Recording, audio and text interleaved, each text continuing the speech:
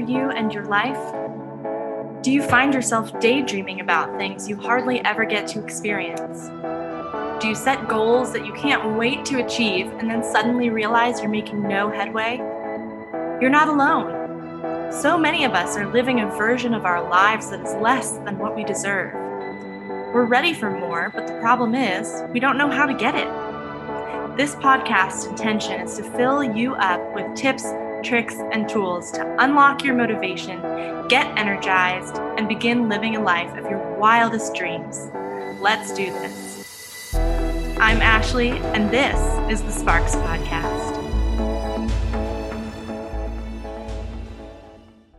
Hello, and welcome back to the Sparks Podcast. I'm your host, Ashley Smith, and I am super excited to be joined today by a good friend, Amy Schmidt.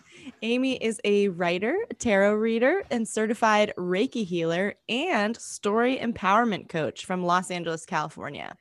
She found fantasy novels at the age of 7, which I love, and never looked back. Now she's on a never-ending quest for the perfect cup of coffee. So, Amy, thank you so much for being here. And please tell us if you found that perfect cup of coffee. Ashley, like I said, it is a never-ending quest. I don't think that perfection is really possible for anything, but I have come pretty damn close to perfection. Yeah. Hot or iced? Iced. Yes. And I know that there are a lot of coffee snobs that will come at me for that, but they're not wrong. Like, coffee should be enjoyed however you love it, and I firmly believe that it's a very personal choice. Oh my Lord. Personally, my choice is iced coffee, and that's just me. I'm with you there. I was shivering in a house that was like 54 degrees this week and still had my iced coffee. So, girl, like, I am right there with you. I literally cannot do I just do iced coffee, whatever the weather. It's just there. That's how I like it. It is. It's perfect. Yeah. Anyways, thank you for joining me. I'm so excited to have you here. I'm so excited to be here. Yes. And I'm glad for the audience here to meet you because, guys, Amy and I, once we get on a topic, we roll and roll and roll. So I think there's going to be some good stuff. It really is the never-ending story. Yeah. It really is. Absolutely. So let's just jump in. If you wouldn't mind, could you just tell us a bit about your background, what you're doing now, how you got to where you are, all that good stuff? Oh, wow. My background. Well, once upon a time there was a little girl who was born. No, I'm totally kidding. But in all seriousness, I was born in LA. I come from a very large, very gregarious family who encouraged me to follow my dreams. And my dreams were to travel and to read books and to write books. And I went to college with that in mind. And I went to USC. Shout out to the Trojans, all the Trojans who are out there listening, and fight on. And I got accepted for a degree in creative writing, and I spent like 3 years working towards that. Took a semester abroad in Ireland, which was epic. Found love, lost love, the whole 9 yards. And then I came back, and I had this professor who was a really fascinating specimen. She is a pretty famous writer in her own right, but she was married to an even more famous and very controversial writer. Oh. And she was kind of infamous in the department because everyone knew that she had been married to this writer. I feel weird saying who her husband was just because he's extremely well known and controversial. And the second I say his name, like, anyone will know. Yeah. But I'll call her Margaret. I'm going to call my professor Margaret. But basically, Margaret said these really controversial things in class, and she was the type of person who you just really wanted to impress, and she'd published a bunch of books, and she knew a lot about fiction, and you just really wanted her to to to commend you for what you'd written, you know? Mm-hmm. And I just wanted to impress her. And then one day I met with her outside of class, and I was doing a solo study project for the next semester. And she basically inveigled herself into being my faculty advisor. And I hadn't been planning on asking her, but I was like, oh, wow, this is great. Like, you know, she's this famous faculty member. I think this is going to be awesome. And she's going to hold me to the grindstone. It didn't work that way. She didn't send me any reminder emails. She didn't do anything. And I know that it was my independent study, but I found that family loss and depression and a lot of other things just end up being like the perfect storm of events for really, really destructive behavior. And as it turned out, she was not the best advisor to deal with stuff like that. And she wasn't very compassionate. And I wound up getting an email from her telling me that I would be worth nothing more than dime store mass market fiction. Oh my gosh. And wow, like that was quite a thing. And so now it's funny because like 6 years since then, we're diving right into the deep heavy. Yes. But I went through this whole odyssey of like thinking that I was going to work in film, realizing that film wasn't for me, realizing that I just wasn't meant for a career in Hollywood. It's not for everyone. And what I realized was that I really wanted to help people. I really wanted to work with people one-on-one. What was so important to me was that I really wanted to tell stories, and I really wanted to tell stories that resonated with people. And I really wanted to help people find their stories. Like for our generation, one of our big stories, one of the stories that found us was Harry Potter, for example, or Game of Thrones, or any number of those other things that really helped us find the people that like helped us turn on those lights of inquiry, you know? Absolutely. And for any kid who grows up and wants to be a writer, or wants to tell stories, I want them to know that you can do it. It doesn't matter what anyone says. And for those of you out there who want to write dime store mass market fiction, go out and do it, girl, like, or guy or whoever. Like that is a genre that makes a lot of money, and you can be very successful. And but it took me a really long time to get my confidence back as a writer. And in the meantime, I found tarot, and I found coaching, and I found Reiki. I found all of the new age modalities that I realized that I could do and do well. And I started building up my confidence back in those areas. Yeah. And kind of by accident, my day job found me, and it was the best day job I could ever ask for. And now I ghostwrite dime store mass market fiction for Kindle. No way. That's something I didn't know. I'm a romance novel ghostwriter, and I love my job. I love it so much. That is amazing. I can't believe I didn't know that about you.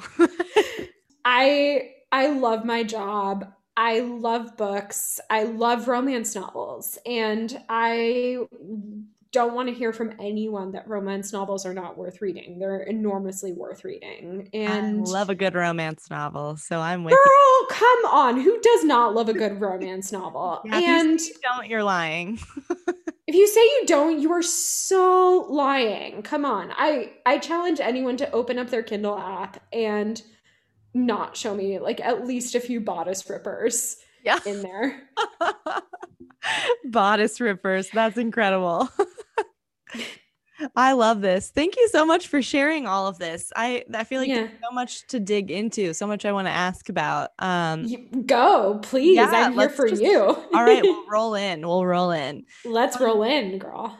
So I know you talked about like part of what helped you get your confidence back was focusing on your confidence in other areas like tarot and Reiki and some of those things. But what do you think, or is there anything, how did you process and work through that really tough emotional period between having this professor and getting to where you are now, doing all these things that you love?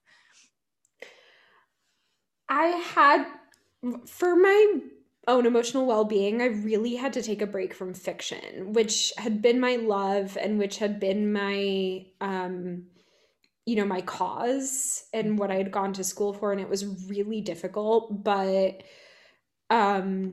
it was kind of just so necessary for my mental health. I really just kind of had to break away for a little while at least. And I got on Medium actually, which is an amazing platform for anyone who's interested in writing.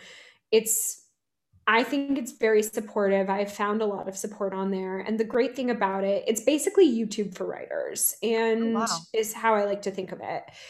And you can get paid eventually if you make it onto the metered paywall, but in the same way that anyone who creates content for YouTube does it out of passion, like that's how you create really great content for YouTube or for TikTok, or any content creators will tell you, like, don't worry about the money. Just Yeah. write what you want to write, because the second you start worrying about the clicks and the all that shit, like you'll just lose your spark. And Medium and just writing about what I cared about and writing from like a perspective like of vulnerability and this is real, this is me, Yeah. that really, really, really, really helped me. And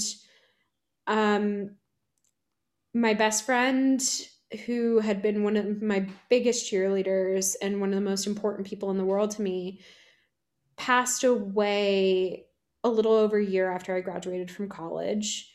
Wow.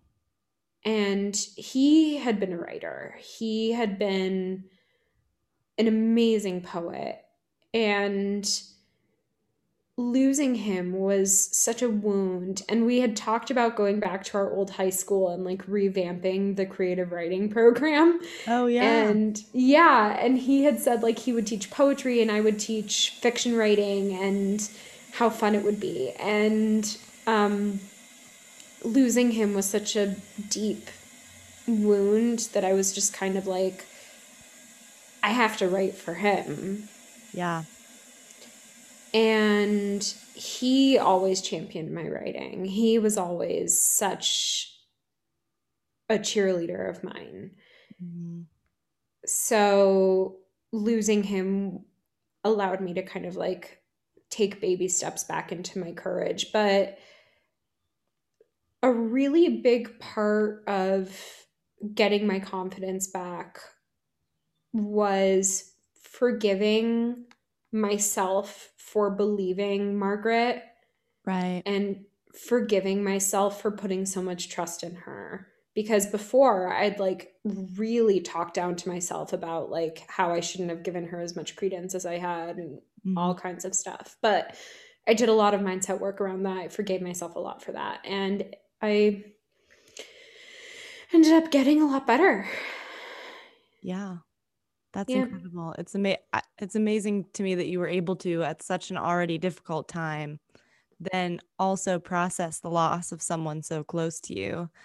But so you kind of used your friend as motivation and inspiration, and I love that, doing it for him. That's so nice. And do you think through the process of writing after that, you felt connected to him in some way? Now, when I write is probably when I feel most connected to him. Yeah. There are very particular moments when I feel connected to him, and writing, eating really great dessert, listening to music by like feminist icons. Yes.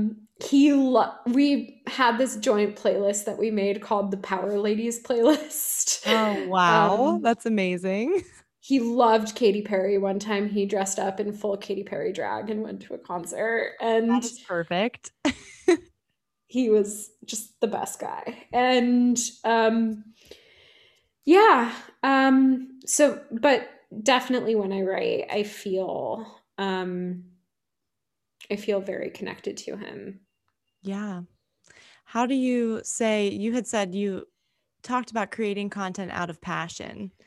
Um, how does that come up for you? How does that, I don't know, because even from my perspective, like I try and create content at times as well. And it can be so difficult to, when you're trying so hard, you know? Hmm. So how do you find that passion, I guess, or how have you personally leveraged it for yourself? You know, like anyone who creates content, anyone who writes, anyone who makes videos, anyone who makes music will know those block moments when it's like so hard to get yourself to the computer or the piano or whatever you use to make your stuff. And in those moments, I mean, it's different from my job because my job is just my job, and like I can force myself to do my job. Right. Um, and in those moments, it's just kind of whatever. But for what I am trying to write, for what I want to create for myself, I always ask myself the question, what would I want to read? Yeah. What would I want to hear from someone? And that question makes a huge difference. Mhm. Absolutely. And I think too, it reminds me of how people say, like, especially even in our coaching areas of expertise, it's like create the content that helped you learn, you know? Mm-hmm. Um, Exactly. not trying Exactly. to like reach the 10,000 people out there you haven't reached, but just reach the two people that are watching, you know? Yeah, absolutely. Because those two people are gonna gain the most from you. Yeah. And like if you're shouting at 10,000 people and none of them listen, how's that gonna make you feel? Each two people and those two people tell you that you changed their life. What a gift. What a gift. That is so beautiful. And I'm going to put that quote on the marketing materials for this episode. Yes. That's perfect. Thank you. But also, so you're a story coach. I am. Yeah. So I'm curious. Well, I guess first of all, if you could explain what that is, and second of all, maybe how this whole journey of yours, growing your confidence back, and all of that, and writing again, got you into whatever this story coaching is. Yeah, absolutely. So, story coaching, it's funny. A lot of people think that it is helping people be better writers. It's not. I Mhm. mean, it could be if that's what you want your story to be. If you want your story to be that you are a proficient and excellent writer, then we could work on that and I could coach you towards that goal. That could be a topic of conversation, but that's not necessarily the primary objective of story coaching. If I had met me in that moment, it might have been actually, because at that time, my story was that I didn't think I could be a writer. I had been shattered. Like I was continuously telling myself, like, you're worth nothing. Your writing is worth nothing. Your writing will make no difference in anyone's life. Um, but, and that was because of an event that had happened in my life. That was because of negative feedback. That was because of something that someone had told me. Um, but through some really intensive work, I was able to rewrite the story of what had happened with Margaret and the events around that and how traumatizing it was. And eventually, what came out of that was that I'm actually the hero of my story. I went out and I slayed a dragon. The dragon's name is Margaret, Yeah. or in a way, the demon that Margaret created, which is this pain and lack of confidence and anger that I was continuously speaking to myself with.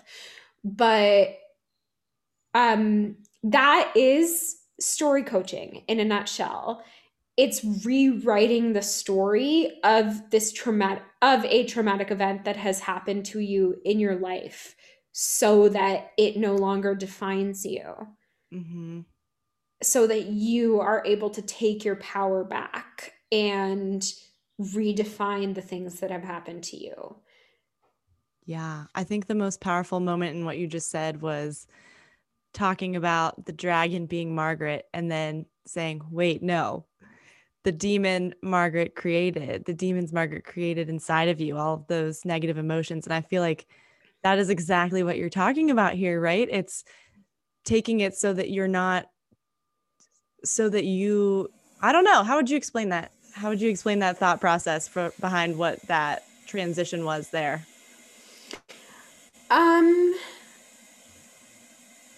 I guess just because like Margaret's her own person, and she has her own demons that she's wrestling with. I have no idea what they are, and frankly, it's not my business. She also does not have any control over my life. Right. We haven't spoken in 6 years. Mm-hmm. She gave me a C minus, which ended up being a passing grade. And then that's the beginning and the end of the control that she has over my life. Yeah. So really, like, I owe her nothing. She owes me nothing. And that's pretty much it. I could have washed my hands with her at the end, like after my graduation. But like there was something in me that had been created by what she had said to me and what she had done to me that couldn't let her go. Right. And that was a monster, that was a demon that I had to confront. Absolutely. Yeah, I love that. And I feel like would you say that's what story coaching helped you uncover, was that it wasn't, you were holding on to these things that weren't even necessarily her, it had become something new in you? Oh, absolutely. Absolutely. And then if you look at like Joseph Campbell, for example, or Carl Jung, or anyone who writes about the hero's journey, everyone talks about like going out and taking your quest and slaying your dragon, whoever that dragon might be. We have dragons, we have monsters, we have all of these like proverbial demons in our lives in the contemporary world. We just don't call them that all the time. Yeah. But regardless of who you are and regardless of what you do, there are things that you need to confront. Yeah. And that's all part of your story. Absolutely. But there is a huge difference in whether you make yourself the hero or whether you make yourself a victim of the dragon. Are you going to be like a poor idiot who gets like swept up by the dragon and like, oh, oops, you get barbecued. Yeah. Sorry, there's no helping you. Or are you going to go out and like take it down? It's really up to you. But some people need more help doing it than others. And like, if you decide that you need more help, there are people out there who can help you. Yeah. I'm just someone who calls it something a little weird and different. Something fun, not weird. Something fun and different. Also weird. I like being weird. Weird is good. Weird is great. Do you find that when people come into story coaching, they're beginning in that place of victimhood? Usually, yeah. Yeah. And how does the process go? Like, how do you, because I feel like that can be so hard to break, even from my own past. Like, there's a lot of demons out there that I still would have trouble thinking I'm not a victim of, you know? How do you work through that process? It takes a lot of self-forgiveness. A lot of self-forgiveness, because normally And what I found is it's incredibly backwards because when you are self pitying, you think like, oh, woe is me, woe is me, woe is me, woe is me, I'm a victim. But in that victim mindset, you're also, I find that when you're talking to yourself like a victim, first of all, it's very condescending and you deserve more respect than that. Secondly, um, you are making yourself out to be this powerless person. Right. And I believe that everyone deserves more credit. Oh, absolutely. Like, regardless of what you were able to do in those circumstances, regardless of how you were able to respond, you deserve more credit as a human, as a person who's living in this world, as a person who is trying to live out the story to the best of your ability. You deserve all the respect and all of the credit.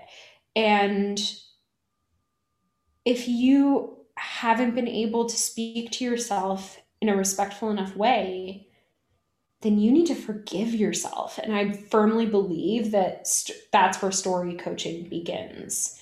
Yeah. Begins with forgiveness. And then after that, that's kind of where we're able to move forward. We're able to move into this place of like, what do you want your life to look like? What do you want your story to be? What do you want to be able to do if you had absolutely no fear? Mm-hmm. Who would you become? Yeah. So it seems like once you get over that massive hurdle of self-forgiveness, the possibilities just open up. Like there's nothing holding you back anymore, right? Yeah, and the self forgiveness is a hurdle that we work through. It's a long process, Yeah. but you have to be willing to take that leap. Yeah. You have to be willing to say, I can forgive myself and I am willing to forgive myself. Mm-hmm. And then once you take that leap, I will jump in there and I will say, okay, and I'm going to be here to hold your hand this whole time. And now that we've covered that, who do you want to be? Let's get you there.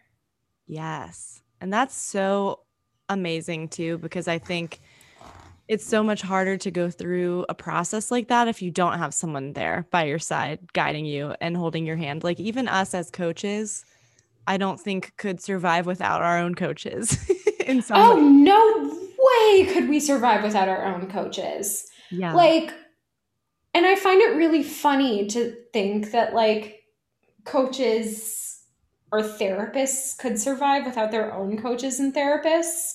Yep. Like, they carry around the weight of the world.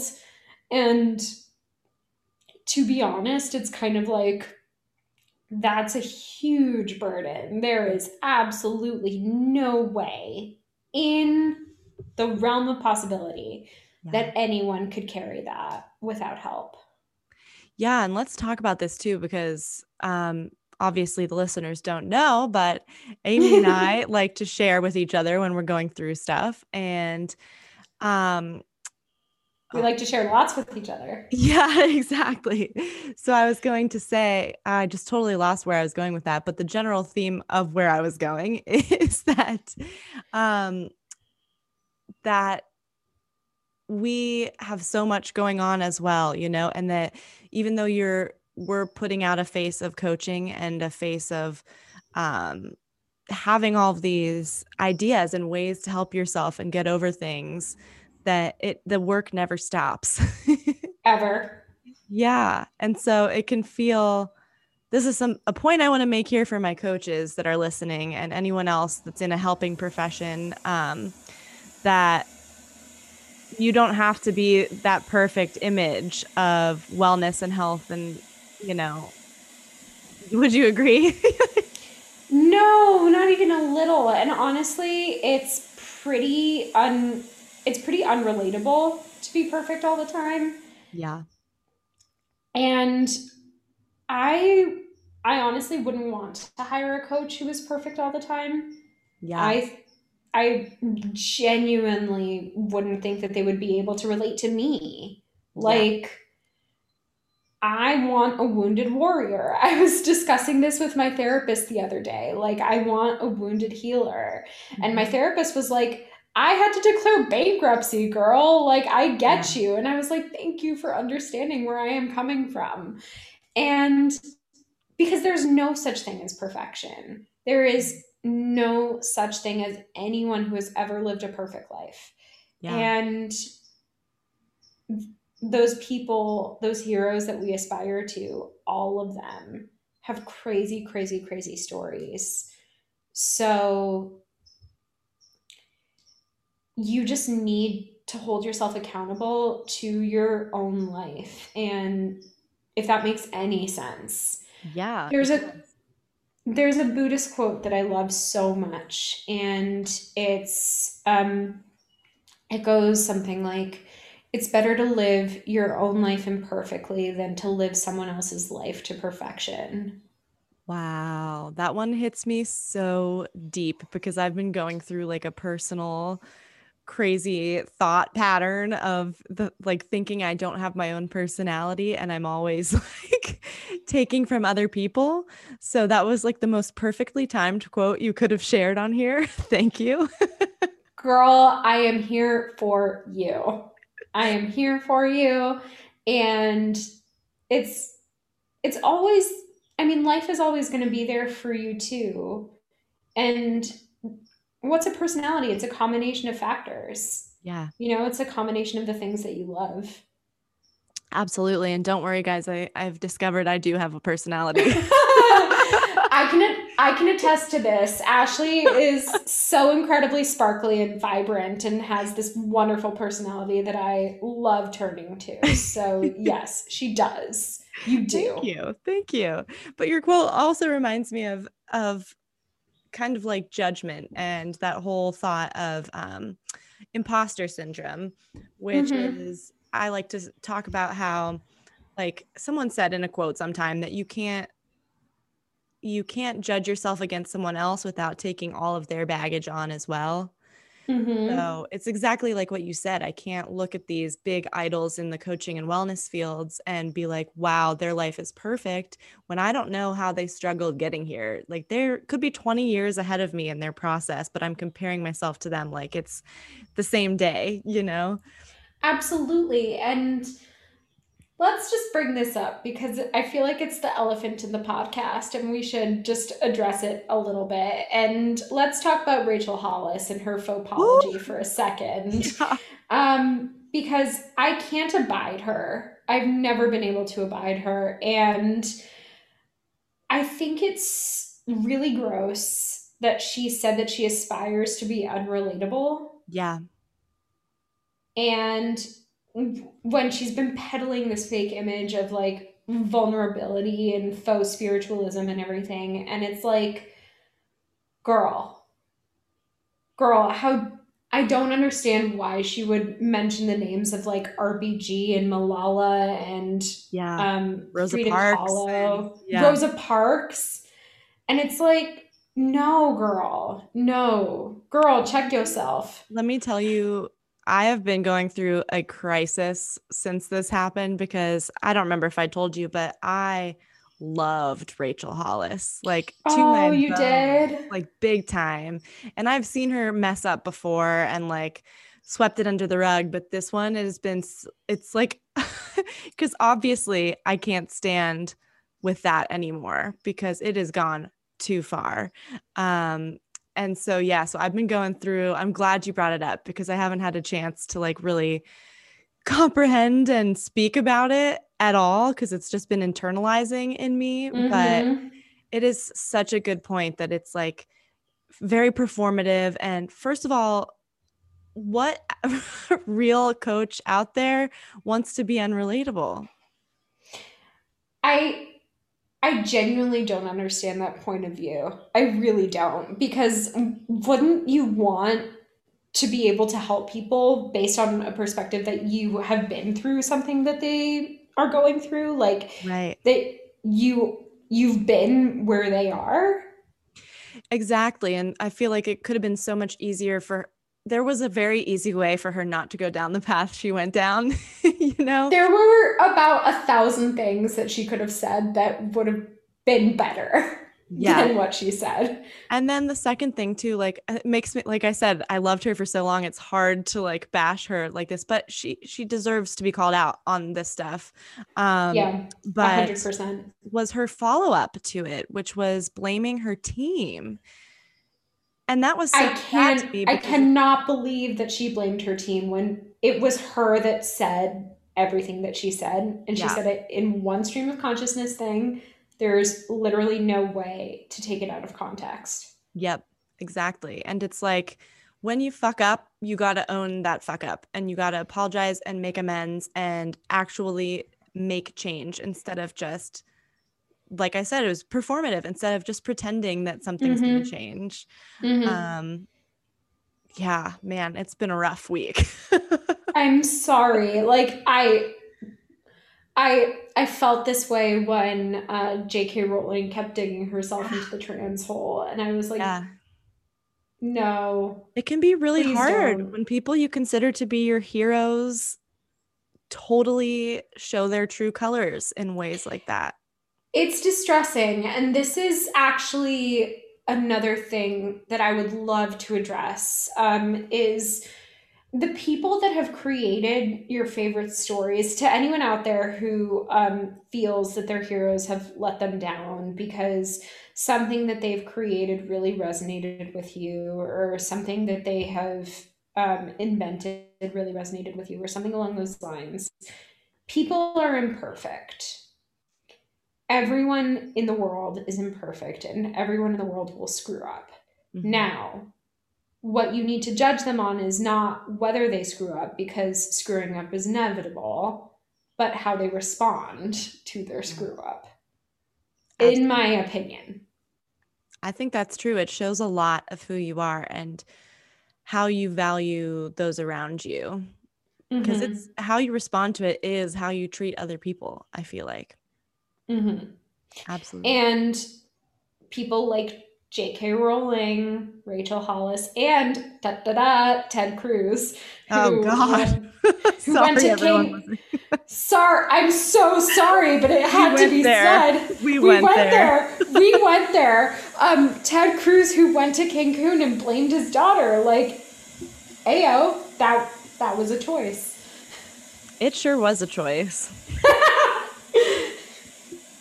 Yeah, so I feel like, I guess to just like bring it a little bit back in. So sorry, that was a tangent. A very necessary and important tangent, and I think it connects very well to what we're talking about, which is if you do mess up, if you do err in some way, even if it's not public, like these people's were public, it's finding ways to work through it and ways to I don't know, turn it around for yourself. So I guess where I'm trying to get back to is like the idea that we're messing up all the time, like you said. And a lot of that messing up can even be doing things like blaming ourselves and believing our demons and doing things like that. So I wanted to, go ahead. No, I mean, your demons are very convincing. That's part of, that's part of, the liturgy and, a lot of religious texts, and the reason why the devil and the demons like present themselves as being very attractive and very believable and very tempting. It's because you want to believe what they say. And unfortunately, it's a lot easier to believe the negative things about ourselves than it is to believe the positive. And that's so true. Again, where self-forgiveness comes in. Yeah. So I want to talk about limiting beliefs work, specifically with you, because everyone here, Amy helps me out of a big hole by just merely suggesting I do limiting beliefs work, because I love limiting beliefs work. Like I said, I mean, I was sitting there stewing in feelings and stuff, and like I'm a coach, but I didn't think to do limiting beliefs work because I'm in my own head, so that's kind of why I brought that up earlier, that we need those people outside of us to help like knock you together, basically. Coaches need coaches. Coaches. It's so true. And yeah, I love limiting beliefs work. And I was actually talking to my mom the other day about how much I love being friends with people who are also rising coaches. Yes. Because they're the ones who think to suggest like limiting beliefs work, EFT tapping, all kinds of other amazing techniques. And limiting beliefs exercise is amazing just because it factors into those stories that you are telling yourself about yourself, or oh my God, pardon me, or about your circumstance or about your environment. It can be about anything. And it's like strangely easy to break yourself out of that place, but you have to be willing to believe it. Mm-hmm. Absolutely. And I was thinking, like, the reason I thought to come back to this after talking about our heroes who've messed up so publicly is that I feel like when you can, or when you do, there's even utility in, before responding, taking a moment to do some of that work. And it can even be like, I have limiting beliefs around money and around like success and stuff like that, but it can be as deep as something like, I think these people are reacting defensively, is what I'm trying to say. And so there's a way to process that doing this work so that your first reaction isn't defensive and it's more of a learning experience. And especially these people in particular, just because like the thing that what I've noticed that a lot of people have in common is a limiting belief about privilege. Yes. And a limiting belief about checking your privilege. And if you've gotten to a point where you are being defensive about the things that you have earned, then what are you doing? Right. Like there is some deep work that needs to be done, and there's no harm, I feel, in acknowledging what you have. As long as you are aware that others don't always share it. Yes, so true. And I guess since there's probably many people on here that don't really know what limiting beliefs work is, outline it a little bit so they know what we're talking about. Outline it. Yes, absolutely. So let's give an example. Just why don't we act out a little example? Okay. A lot of the time people will have limiting beliefs about romance. Yes. And a lot of these limiting beliefs can come from a couple of failed relationships or from having people ghost you, which sucks. Sure does. Sure does. And we all know how much being ghosted sucks. But it happens, and you never know why you're ghosted, right? Like it could be an issue with the person. It can be a sudden emergency. It can be that you guys just didn't click. But the feeling of being ghosted is so shitty.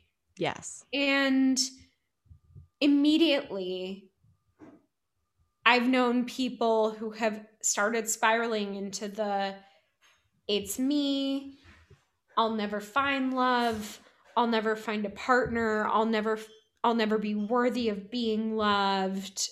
Just any number of beliefs about themselves and love that are limiting and limited.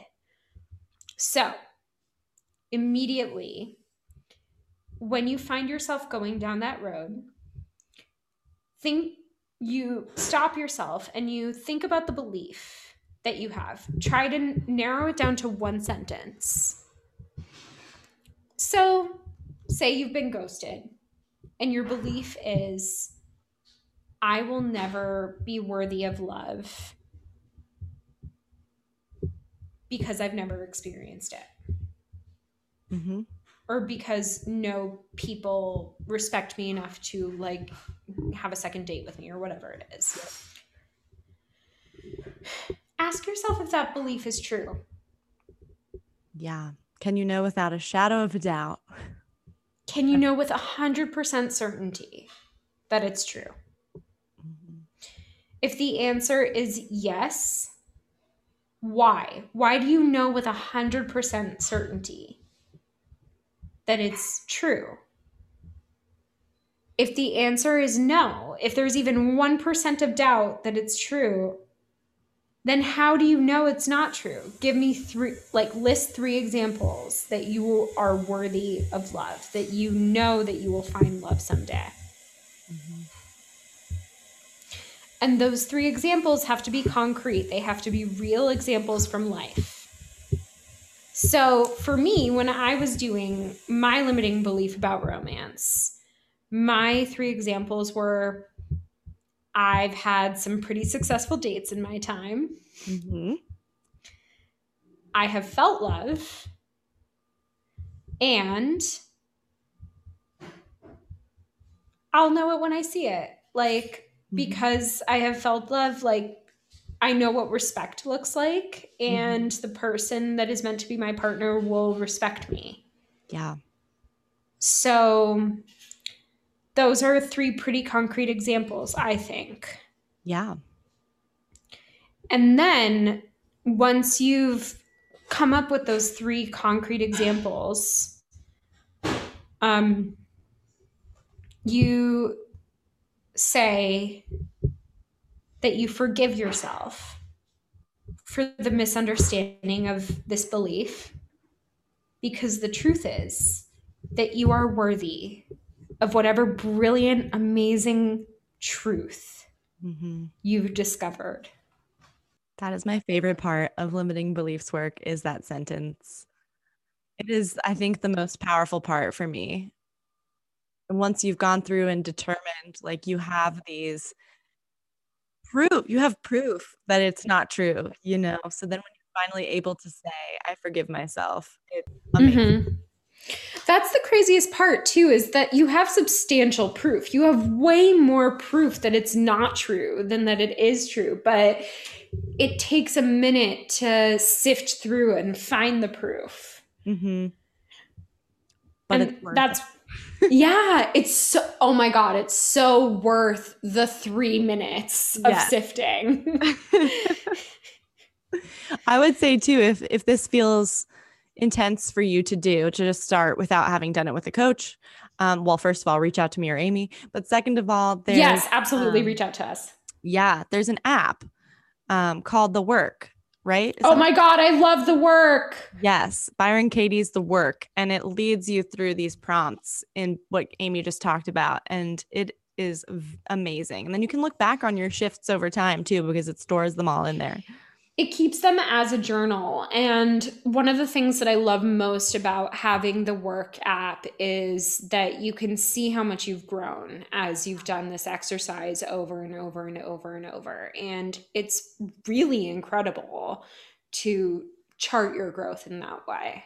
Yeah. And I've noticed too, looking back, there's a lot of things that now don't even seem like it doesn't even occur to me to be limited in that belief. So when I look back on it, I'm like, whoa, look how, that was such a small thing. Look how I overcame. That was such a different Ashley. I know. It's amazing. Damn. I know. I feel the same. I have so many things that I've worked through in the work. And when you look back and you're like, wow, I thought that, really? Like, that's cute. It's amazing. Big time. Yeah. That's probably I'd say that's probably one of my number one recommendations for people trying to make a change, because it's so powerful. It's an incredibly powerful mindset tool. Absolutely. I think it's one of my top 5 mindset tools. What else do you have in there? You don't have to tell all. Oh, girl. EFT tapping. EFT is great. I don't do it enough. Oh, I mean, should we plan a date? Yeah, we should probably. Let's plan an EFT date. I really love my gratitude journal. Yeah, that's such a powerful one because too, I love that it's like physically impossible to feel a fear-based emotion when you're feeling gratitude. It's true. And even if fear comes up, it just kind of like drifts away like a ghost Yeah. on the wind. Yeah. Um, if you're in the middle of feeling gratitude. Let's we have just talked about so much amazing stuff right now, and I don't want We to have. skip over the other cool part of your life, which is tarot and Reiki. Um, Yes. so we'll put a pin in this until we hit like a part 2 of Deep Emotional Talks podcast. And talk about I will come back anytime and talk about deep emotional things. well, tarot might relate, does it? I don't know. How'd you get It started actually, with tarot? it actually so does. I started reading tarot when I was about 13, and a friend had invited me over to her house, and she was one of my friends who I like loved talking fairy tales and fantasy novels and all that fun jazz with. And she showed me her tarot deck, and I was like, what? Cards that can tell the future? Yeah. And I was like, you mean you can be a witch in real life? Yeah. And and I was fascinated. And then my bat mitzvah rolled around and I got a bunch of gift cards to Borders. RIP Borders. Oh, RIP. I loved them.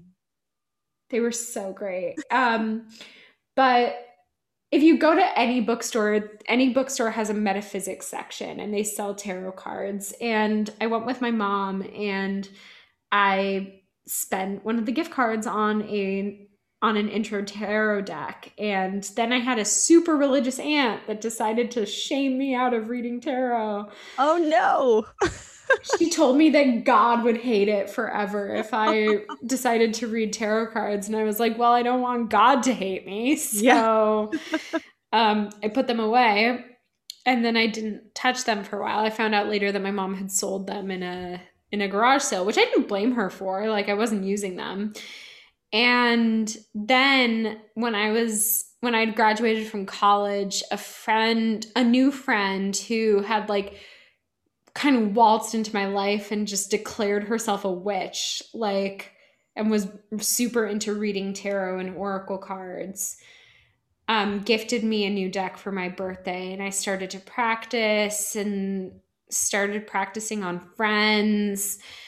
And then I started practicing on more friends, and then I bought another deck, and then I started practicing on friends in public. And then a lady walked up to me when I was reading in a coffee shop and asked me how much I charged for a reading. And I was like, $25, I guess. Yeah. Hey. Because you have to start somewhere. And I had no idea how much to ask for.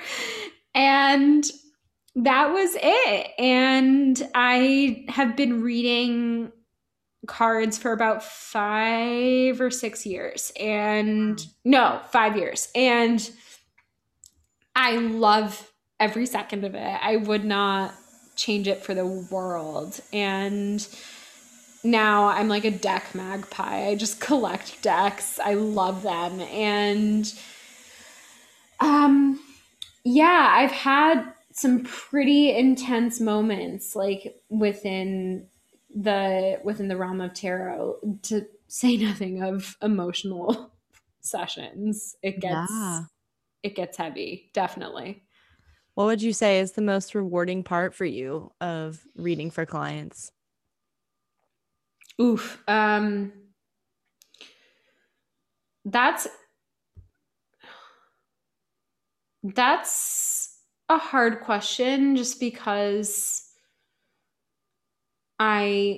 it's all like very rewarding. I love it when my clients are respectful. That's a big thing. And I think I love being able to like allay clients' fears. That's a big part, because a lot of the times people come to me because they're afraid about the future and they're afraid about possibilities. And just to give an example, I'm not going to say her name because I want to protect her identity, but I had one client, and she's still just a favorite human of mine. She came to me because she was very worried about her son and his pregnant wife. And his wife had had some tests that proved very worrisome, and they were very concerned about the baby and thought that he might be born with a handicap and a couple other very debilitating issues. And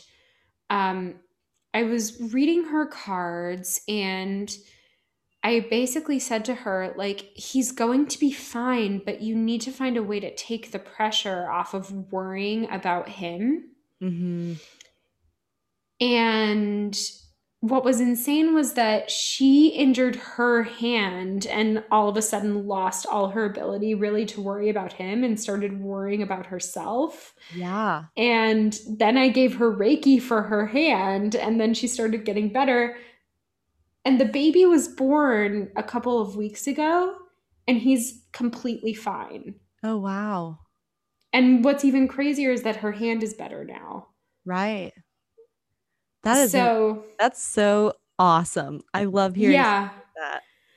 And she messaged me after the baby was born, and she said to me, and I will never, ever, ever, ever forget this message. It was, I think, one of the best messages I've ever gotten from a client. She said, he was born this morning, 7 pounds, like 15 ounces of perfection. Thank you for allaying our fears. Thank you for giving us something to be hopeful about. Thank you for making us calmer. I'll never forget you. I'll never forget the way that you just became invested in our family. And she said just like such kind things to me. I want to cry just thinking about her. I love her so much. And I love the baby too. Like, I love him. I haven't even met him, but I just love him. And that's incredibly gratifying for me, is being able to create some security in a very insecure world. Yeah, absolutely. That's so beautiful. It must be so amazing to have moments like that. It's why I do what I do. Like, if I wasn't able to get some feedback like that I actually have helped people, then I mean, I'd put the cards away and probably sell them in a garage sale and say I'm done. But I love doing it. And I've incorporated tarot into my coaching packages because of it. In part because I just get so invested in my tarot clients, and I'm just like, I just want to know that you're like, okay. But, but yeah. And then we kind of work towards creating like an outcome that feels good within the cards and within what you want and within all of any kind of future possibilities that seem desirable to you. That sounds amazing. And I hope everyone listening reaches out to you about this, because seriously, game changer, life changer. So before we head out and I get your info on how people can contact you, I just want to ask you a couple of last questions that I ask everyone. Yes. And first of all, thank you so much. This went so many amazing places, and I think there's so much people are going to get out of this. I love it.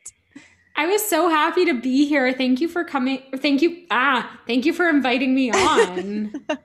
Yes, absolutely. It's been a long time coming getting on here with you. Yeah, absolutely. So first question, what are you consuming right now? Be it books, television, movies, whatever. Oof. What am I consuming right now? Oh, I am consuming a book series by this woman named Bridget Kemmerer. And she wrote a series called, or the first book is called A Curse So Dark and Lonely. Oh. And you know, I can't resist those YA fantasy books. They're beautiful. And so far it's fantastic. I will definitely update you as I get further into it. I just started it. But the other book that I'm reading right now, because I can't help not reading two at once, is Damien Eccles' memoir, Life After Death. Yes. And it is absolutely incredible. I freaking love that man. Like, you and I, you know how obsessed I am with his story, but like, even just outside of his story, which is completely bonkers, if you do not know about the West Memphis Three, please, please, please look up the documentary West of Memphis. That's another thing that I've consumed. But Damien Eccles is one of the West Memphis Three, and he's this absolutely magnificent writer, and his books are so lovely and so well written, and I highly recommend them.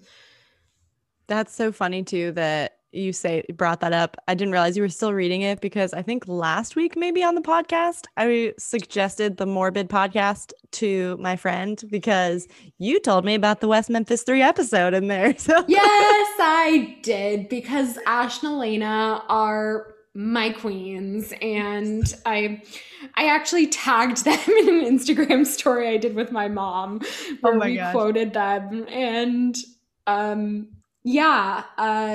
that's another thing that I'm consuming. I'm consuming their podcast. It's a good one. Everyone check it out, please. Please, please, please give Ash and Elena a listen. The Morbid podcast. Awesome. If you're into true crime. Who's not, right? No. My mom gets mad at me. She's like, turn it off. I can't listen to that stuff. I know. I love those memes when it's like a husband and a wife, and the wife is so into like not even reacting to the horrible things being said on the screen because we're so used to it. And the husband's like, oh my God. They're the funniest. I know. And then people look at us like we're the delicate flowers. And I'm just like, ha. Yeah, I think SNL just did a skit about a husband going out for the night. And he's like, are you going to be okay, honey, or whatever? And then he leaves. And they made this whole song about watching true crime podcasts. Yep. Or watching true crime podcasts, watching true crime documentaries. It's so true. It's so accurate. It's great. So before we continue geeking out on true crime, let's move to my second question. Yes. Which is, you already know the story of discovering sparks. So does my audience. So I'm going to skip through all the questions or the explanation and just ask you, what are the things that spark happiness and joy in your days that you look for, especially on days when you're feeling down? My nieces. They are the loves of my life. Really good music, like really, really, really good music, either from like, I cannot stop listening to Hamilton. Oh, love it. And honestly, the Wicked soundtrack, and anything that I can dance around my room to. I love just blasting some music and dancing, and then also going for walks and like smelling some really amazing flowers causes me to find some sparks. Love the flowers. Love Hamilton. Love the flowers. Love all of I don't know your nieces, but I'm sure I'd love them too. Oh, you would adore them. You would adore them, and they would love you. You have some excellent sparks. Thank you for sharing. Thank you. And last question is, if you could give like a real quick sentence pep talk to someone trying to follow their dreams, but they're struggling to get started, what would you say to them?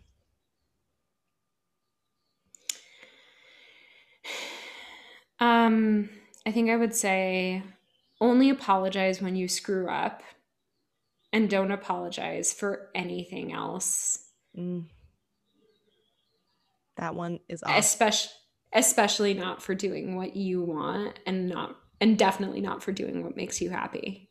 Yes. Oh my God. Snaps to that. That is so great. And I think it might have been when we did, so for everyone, Amy and I did a coaching academy thing together.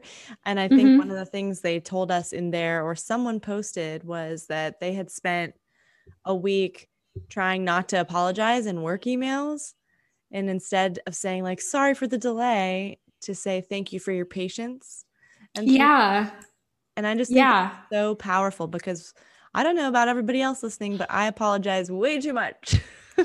I do too. And it's even funnier considering that I wrote a piece on my Medium called What I Learned from Replacing I'm Sorry with I'm Sexy. Yes, that's where it came from. It was you. I should have known. That was great. I can, if anyone wants to read it, I can send Ashley the link to put in the show notes. Oh my gosh, yes. Everyone has to read it. It's perfect. And I think that's what inspired someone to change it in their emails. Oh my God, yay! So it was all thanks to you. That makes me so unbelievably happy. That's amazing. Yes, please send me that. We will absolutely put it in the show notes. Yes, I will. Awesome. Thank you so much, Amy. Before we go, can you just let everybody know where to find you on platforms and everything and how to contact you if they want to work with you? Absolutely. Please like follow me anywhere you want. I'm on all the platforms, unfortunately. I'm on Instagram at Amy Reads Things with an underscore between Amy and Reads and another underscore between Reads and Things. And I know it's confusing, but hey, just a straight Amy Reads Things was taken. And I'm on TikTok at Amy Reads Things. And I'm on Twitter at Amy Yael Schmidt. And you can email me at amyreadsthings@gmail.com. And I do remote Reiki, remote tarot, remote coaching, and I also do remote sound baths if that is something that you are into. Yes, absolutely. Guys, I've been to her sound baths. They're amazing. Check it out. Yay! Oh my God, thank you for the plug. Of course. Thank you so much for being here. This was such an incredible conversation. Obviously, I'm not surprised because we always have good combos when we're together, but always we're unstoppable. Unstoppable. Heck yeah, that's a good song to put on your power playlists. Unstoppable. That is such a good song to put on your power playlist. I actually have an incredible power playlist if you want. God. Yeah, we should cross-reference. Let's cross-reference our playlists. Because I would love to build one too to like share on social for people. Just we'll talk. We'll talk. And guys, if you want access to our playlist, you can probably reach out to either of us and let us know, and we will work on sharing that. Heck yes, because everyone needs a power playlist.